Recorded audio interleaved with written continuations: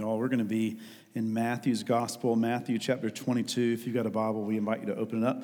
It'll be on the screen in just a little while, too. But Matthew 22, as you get ready to turn there. If you're early on here at Lake Point, we've been teaching through the last couple weeks as our kids, grandkids, and nieces and nephews and everybody have gone back to school.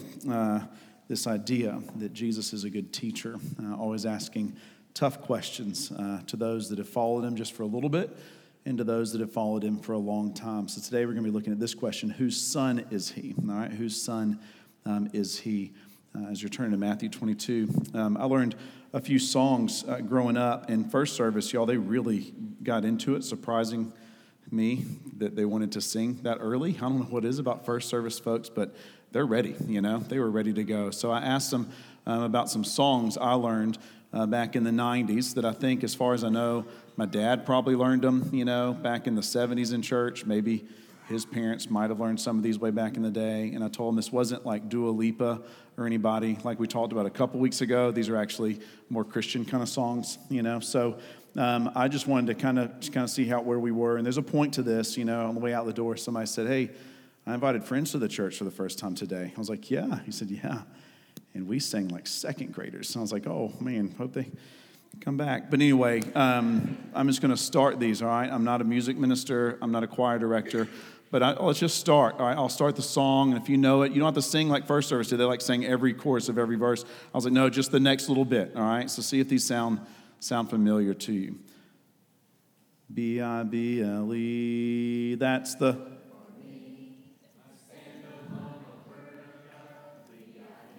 That's what's up, y'all. Some of y'all are raised in the South going to church. Like, that's it going on. And this is the most Pentecostal section of the church because they sing at them. All right, the next one here. I'm just giving the first line. All right, it's just one line. It's going to be tough. I am a C. Look at you. If you don't make it, just fake your words.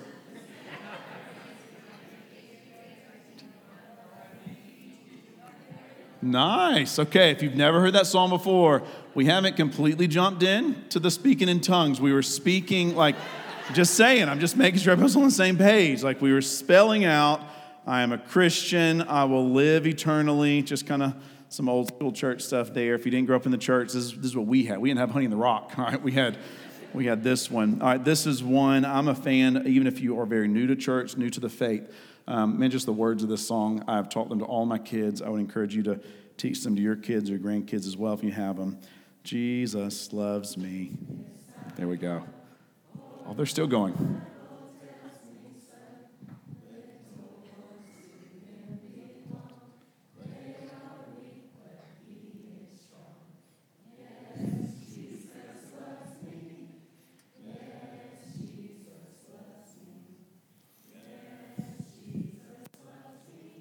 For the Bible tells me so. This is the easiest sermon I've ever preached because I'm just letting other people sing it. All right, this is one. I don't know if some of y'all heard this one, but again, like the Colorado, you know, probably a little calmer out there. You know, coffee's a little blonder out there. Like here, we're like a dark roast, kind of straight black kind of stuff. So this is how we get it. I'm in the Lord's army. That's what's up. Anybody learn that one back in the day? We're not going on. All right, we're going to shoot the artillery. I get it. Like, I was there. Let's go. I was ready for it. He's got the whole world in his hands. He's got the whole world in his hands. That's all I'm good right there, y'all. These next two songs, first service, no one had heard this next one. There's only two more, so if I'm losing you, just hang in for another 45 seconds.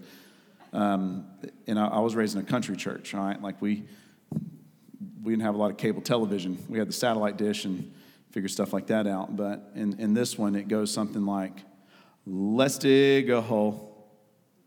Nobody in this one either. It's a Damascus first. Like, no one ever heard it. This is how it goes. I'm going to sing through it. If you just take this to the bank. You don't learn anything else today. We're going to get the scripture in a little bit. Let's dig a hole.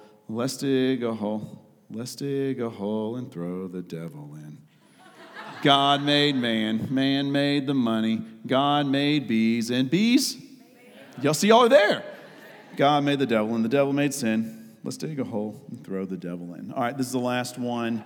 Only one person in first service knew this one. All right, it says, wrecked my world, and I thought it was just a Columbia County thing.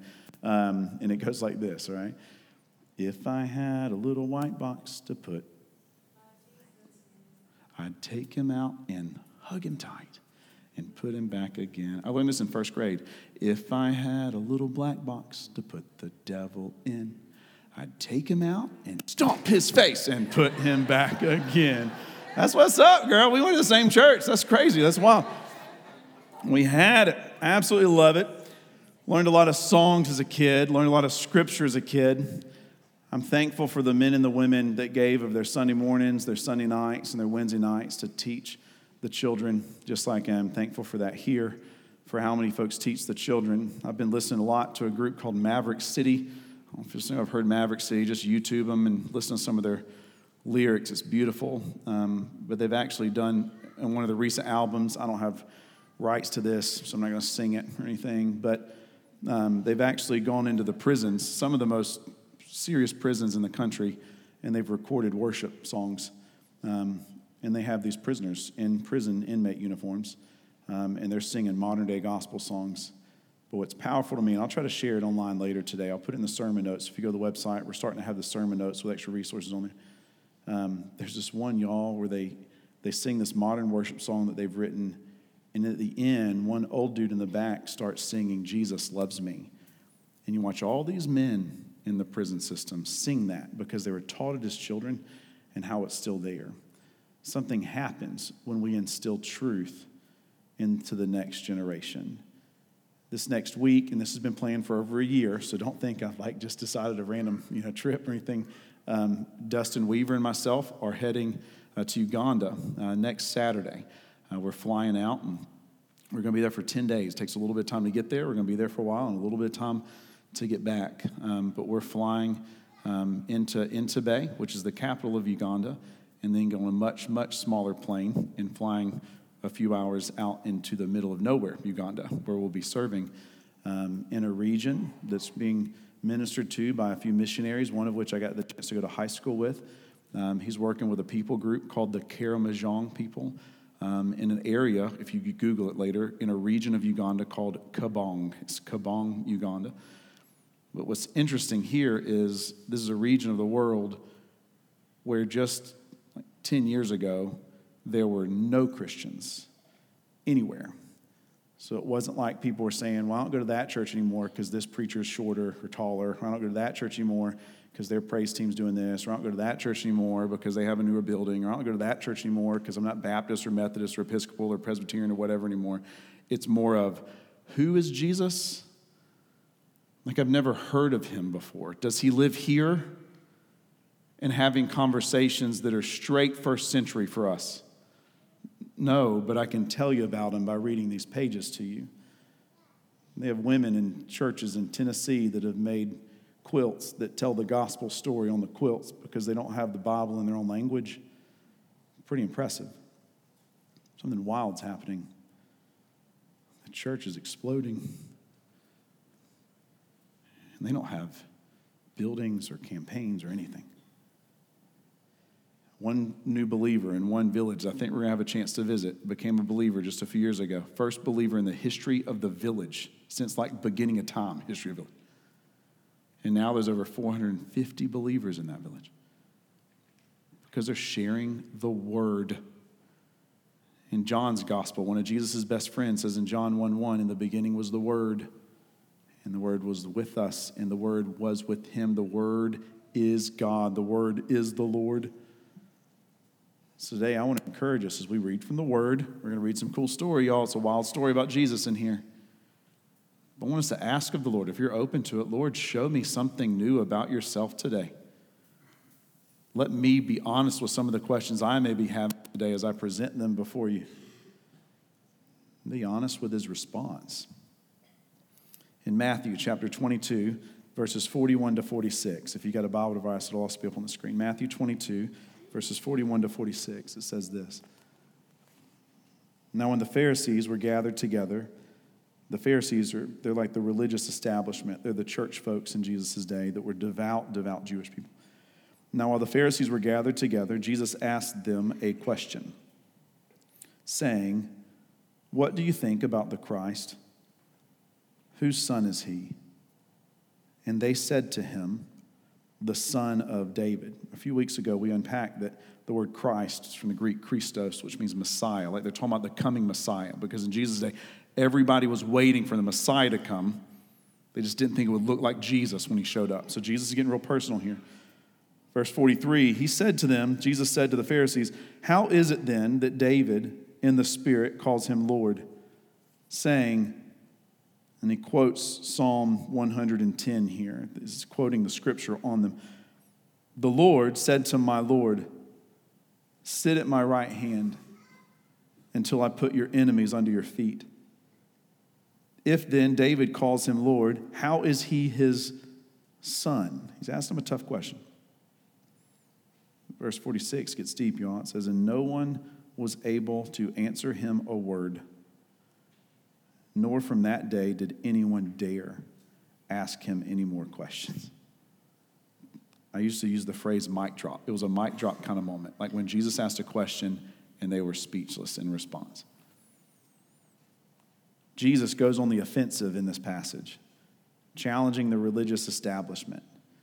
He's talking to a group of people who had grown up in the church. They had known all the songs. They had the right passages memorized. They could quote things just like that. And they did everything right on the outside. But on the inside, they were misinterpreting the very words of God. So he challenges them by quoting scripture on them, which is pretty impressive. How they interpreted Psalm 110, verse 1, would either allow them or prevent them from understanding Jesus' true identity. So Jesus quotes this verse. This is Psalm 110, verse 1, that was written a long time before Jesus said this here. It says, "The Lord said to my Lord, sit at my right hand till I make your enemies your footstool." Because when he asked about the Christ, their response was, the Christ will be the son of David. Like he'll come from the line of David. And Jesus says, that's right. But what does the scripture say? And he starts to introduce a verse that most of these men had memorized since they were children, but had never understood it in this way. He was taking what they understood to be real and true and completely flipping it. Because he says, "The Lord says to my Lord, sit at my right hand until I make your enemies your footstool." As we're unpacking this, I want us to know that how we interpret the Bible matters. How we interpret the scripture matters. How do you interpret it? How do you open this book and read what it says and apply it to your daily life? My Bible, does anybody know, there's a lot of books in here. I have a wedding booklet in here. I just noticed this. Has anybody been married here for less than, let's just say, 2 weeks? Hey, I got your wedding book right here. Y'all still married? Glory, stay. This is great. These are looking. No, I'm just kidding. Y'all, congratulations to the newlyweds who are still honeymooning. And if you want to know what here's my wedding notes. I now present to you for the 12th time, Mr. and Mrs. But knowing that when Jesus is teaching this, he's teaching a scripture that was very familiar to the people around him. There are 2 words I want to introduce to you. Some of you may have heard these words before. Eisegesis and exegesis. If you've ever done any like church history or studying of the text, what those 2 words means is eisegesis is Eisegesis. What that word means is it is someone that is reading into the text what that person wishes to find or thinks he or she will find in the text, which means like you're reading into an existing text something that you're hoping to find. Okay, so this is what it means like to me if I'm breaking it down. We live in a culture and in a world where we can ask Siri or Google or Alexa. Does anybody else have kids that have an Alexa upstairs? Have your kids named them weird things? Like Ziggy? You know what you can't turn off when it's going upstairs? Ziggy, unless you know Ziggy's name. Like, so I've called that thing lots of things. So you can ask, you just have to unplug it from the wall. It's a whole thing. But you can ask a device, or you can Google search, or you can look up anything that you are currently go through, and then at the end of it, put Bible or Bible verse and get thousands of pages in response from it. So you can say, I'm struggling with anxiety, Bible verses, anxiety, boom. You will get hundreds and hundreds of Bible verses from anxiety from hundreds and hundreds of different sources telling you about what those verses mean. I think that is a gift to know that in our world today, we have access to so much knowledge that it can immediately be at our fingertips. One of the dangerous parts to that can be that there may be times in your life, because there have been times in my life, where because it's so accessible, I can find myself reading into the Scripture what I want or hope the Scripture to say, all right? And let me tell you what that means for me. Like, I'm a pastor, I'm a preacher, I have the ability to stand in front of people and teach every Sunday. I try to preach straight from the text. I've invited people at any time if I say something like, I don't know what that means, to reach out or to question it, and we'll unpack that, and y'all are, and I really do enjoy those conversations. But what I have found is, if I wanted to speak to this group of people about any subject that I could find in Scripture, let's be honest, I can make it say whatever I wanted to say in front of you. I could read into the text, whatever I wanted to read into the text, so that it would sound good in front of other people to get people to go, amen, or I agree with you, or we're all going a certain direction. So we have to be careful not to read into the text. So what is the opposite of that? It's reading out of the text. It's exegesis, which means you allow the text to speak for itself. You read a story, you allow the story to speak to you. You pray, say, Lord, how's the story speaking to me today? How does it fit my current environment? And how can I apply it in my life? Some people are still like, I don't really understand the difference to that. We have churches today. I went past a church the other day. I'm not a fan of knocking other churches. It's not my style. If you want to knock other churches, this is not the church for you. Let other churches do what they want to do. We're only held accountable to what the Lord's called us to do. I did drive past a church, though. I had a really dumb church sign. Sorry. A really silly church sign up front. And it said, and I'm not discrediting where they probably started with this thought, but it said on the sign, if you've ever been hurt by Jesus, comma, that wasn't Jesus, that was the church. Jesus loves you, period. First off, I didn't know they had commas and periods in church sign language, but they do. What does that mean for anybody? Okay, I'm trying to share this in like live motion. I understand that we live in a culture that wants to read into the text certain things, and some of those things can be, Jesus loves me, this I know, which means reading into it what it doesn't say. No one can ever have their feelings hurt ever. And if they do, it's by someone else, not by God, because God doesn't ever want to hurt your feelings. That's not in the text. You know what I mean? That's the difference. So it's nice to be able to say, well, I'm telling you, it wasn't Jesus because it hurt my feelings. That Jesus can hurt your feelings. Okay? If you followed him long enough, if you read this long enough, if you ask the Lord to lead you, there will be a chance in the future where he's going to do something that's going to challenge something you're currently thinking, saying, or doing. When we read into it, we can get a culture that wants to hear things like, well, God loves you, so he only wants what's best for you by the world's standards. He only wants you to be comfortable. He only wants you to be at peace. He only wants you to be happy, which are great pop culture songs, but they're not biblical. So we as Christians, if you are a Christian, have to ask ourselves, all right, Lord, I don't want to fall into a trap of just like taking what someone else has said or saying, well, I think the Bible says. I want to actually like read it and apply it to my life as an individual. That's the word exegesis. That means we read the text and say, all right, Lord, how do I do this? Somebody asked me first service. I didn't do a good job of explaining it. I confused myself. So what I mean by that is when I read the text myself, always start by saying, Lord, show me what you are doing in this text. Ask the Lord, speak to me as I'm reading this. You're presenting it to him because it's his book. And saying, speak to me through this. And then read the text. Ask the Lord questions about the text while you're working through it. I usually find it helpful if I find something confusing to surround myself with other believers, to have conversations with the text through Bible study or small group or Sunday morning service. Wrestle with it a little bit. And then ask myself, how can I apply it to my daily life? What does that mean? There are times that I read stories in the Bible and think, that's going to be really hard to live out. But it doesn't mean it's not true. It just means it might be really hard to live out. So Jesus is talking to a group of people that have read into the text what they expected God to do for hundreds and hundreds of years. They believed that a Christ was coming. They believed that a Messiah was coming. They just assumed that he was going to be a military leader on a big white horse taking the country by storm. So when Jesus said things like, I'm telling you, the Messiah will wash people's feet. The Messiah will be at the end of the line. The Messiah will go to a cross. They said he can't, because that's not how we read this book. So what does Jesus do here? He says, all right, y'all that are reading the book, let me ask you some questions. And he begins to ask them questions about what the book actually says. How we interpret the Bible matters.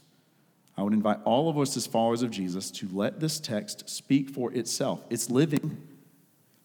That's why I hope and pray that if you've been a Christian for a long time and you're still reading verses from the Bible each week, that you can get new things out of those verses and apply them. It's a living text. You can let it speak for itself. David in the Psalms calls the Messiah Son and Lord, meaning that the coming Messiah would be both human and divine. What is Jesus doing? He's laying it out in front of him. Y'all, he's saying, this is me. I'm human and I'm divine. It's the doctrine of the incarnation, knowing that Jesus is fully God and fully man, yet one person for all of eternity.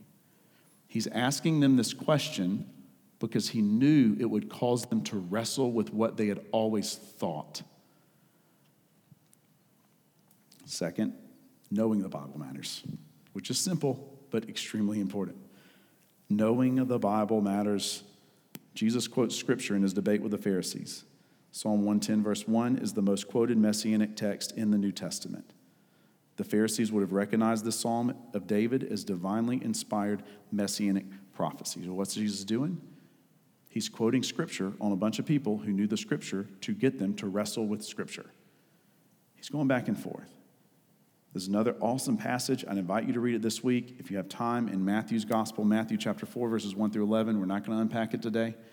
Jesus goes into baptism. He's baptized by John the Baptist, comes out of the water, heaven's opened up, dove flies down, started to rain. That would have been cool, though. Like, he comes out of the water, and you remember what he does? He goes immediately into the wilderness. Why is it important for me to know the Bible? Scripture says, the Bible says, that when Jesus was in the wilderness, the devil showed up and began to tempt him.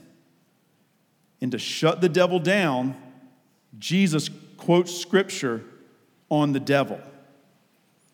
But then, the devil quotes Scripture on Jesus to try to convince Jesus to do something that's wrong. What does that mean? According to Scripture, the devil knows the Bible. Y'all, if the devil knows the Bible, I really need to know the Bible. Because the devil also knows my weaknesses and insecurities. The devil also knows how to try to work his way into my mind so that I can start reading into the text what's not really there. So I'll fall into my insecurities, which will lead me into sin. Which is why I have to know how to interpret it, but also got to know it. And if the devil's willing to quote Scripture on Jesus to try to trip him up, I am pretty sure he's going to try to use something in Scripture, either that I'm reading myself or that someone else is saying in front of me, to try to trip me up. Knowing the Bible matters. I hope and pray that in 5 years, 10 years, 25 years, y'all, we try to have a good time here. I try to laugh. I like laughing. We like having relationships with people. But I want you to know that my main desire is for you to be able to quote the Scripture and know more about the Lord 5, 10, or 15 years from now than you're able to quote me or anything I ever say. You know, one of the reasons we like to open up with funny stuff is it relaxes the room. We relax the room, and then we present the truth of Scripture. So some people might walk out and remember a joke, but the prayer is that you'll remember the Scripture more. It's raining pretty hard. Should we do a raffle or something real quick to see who's going to get dripped on first? It's usually where you're sitting, Miss Biggs. I'm not going to lie. Just prepare your heart. Like, look at somebody's going to get baptized in 37 seconds. We're going to get it. And then it stopped. Knowing the Bible matters.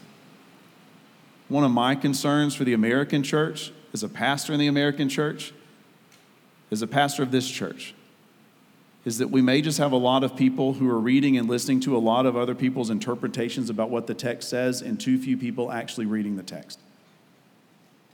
Could it be that some of us are struggling spiritually because we're not reading the Bible for ourselves? I think David Jeremiah is a great guy.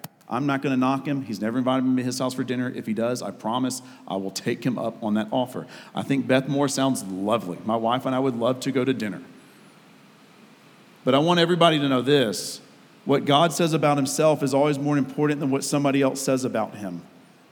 We need to use other books and other resources that the Lord allows us to have to interpret and to build up and to strengthen. But there's absolutely nothing wrong, y'all, with actually opening this for ourselves and reading it. Sometimes I think if more of us got this is a funny thing. Anyway, the rain's distracting me. I'm convicted as a father that my children don't see me reading this book enough. I'm convicted as a husband that my wife doesn't have me open this book and read it over her. I'm convicted as a pastor and as a man and as a citizen of Morgan County that when people come to me with a struggle, one of my first actions is not, let's search the scriptures together. And to know that when we know this, it begins to change everything else around us. How might the Lord be leading us to know him more by reading his word? We're going to go to Uganda next week to a group of people who don't even have the text in their language and tell stories of Jesus and figure out ways to partner with churches that are just getting started based off of the same things that we are started on. Knowing the Bible matters. One more thing I'll add before we close out today. At the very end of this, in verse 46, the scripture says, after Jesus asked these tough questions, getting them to wrestle with what they had already believed, verse 46 says, and no one was able to answer him a word, nor from that day did anyone dare to ask him any more questions. And as far as I can tell, Jesus was okay with that. Jesus is loving and kind. He's a gentle shepherd. He is meek, but he is strong and he is authoritative, which means that there will come a time when Jesus will say to everyone else, enough with the questions. Scripture says that every knee will bow, every tongue will confess that Jesus Christ is Lord one day. Every knee, every tongue will confess. Those that believe now and those that don't believe now. Scripture says every one of them will bow and confess. But in that moment, y'all, I really believe it's going to be one of those times where Jesus will say, no more questions. You've already had your chance to acknowledge and believe. You've already had your chance to confess and believe. So if you feel the Lord is laying something on your heart, I think there's no better time to do that than now. If you are wrestling with a question of the faith or a question about the text, there's no better time to address those things than now. For Jesus told these folks a crazy question, whose son is he? At the end of it, they dared not ask anymore. Let's pray. Lord, today we thank you for allowing us to gather in this place. Lord, we thank you for loving us and for meeting us where we are. Lord, for allowing us to have your words in the Bibles around us. God, I thank you for those who spent time teaching us the text, Lord, as kids, as adults. Lord, for those that have never heard these words before, that are being reached by missionaries across the world. Lord, I thank you that you love us enough to allow us to have your holy words compiled in a book, Lord, that we can go to and seek out. God, I do. I pray for conviction right now for me and for other parents in the room. Lord, may you convict us to read the scripture more with our kids. Lord, to read the scripture more with those in our households, to study it ourselves and to know what you are saying. I thank you for what it does say, that you chose to find us where we are before you had a chance to find you. Help us, Lord, as we get ready to go out in the rain in just a little bit, but even more than that, as we get ready to go back out into a world that so oftentimes doesn't reflect who you are or what you've promised. Help us to know that the greatest way to be prepared to leave this place and to re-enter that is to know who you are and what you've said. If there's anybody here, Lord, that is struggling today, maybe they feel the Holy Spirit leading them, Lord, that they've been justifying or rationalizing something, doing, thinking, or saying. It's not biblical. Well, that today be the day they repent of that and lay it down. Come back before you. Know that you did pay it all and that you invite us back time after time. Lord, if there's anybody hearing these words that has never confessed Christ as Lord, may today be the day that they share that with another person. We thank you, Lord. We love you. We trust you. We pray all these things in Jesus' holy name. Amen. If you're able, we invite you to stand with us as we sing our closing song. If I can help you with any decision, if you'd like to know more about confessing Christ as Lord, entering baptism, if you see somebody to pray over you as you come down front, let's go as the Spirit leads as we lift our voices together.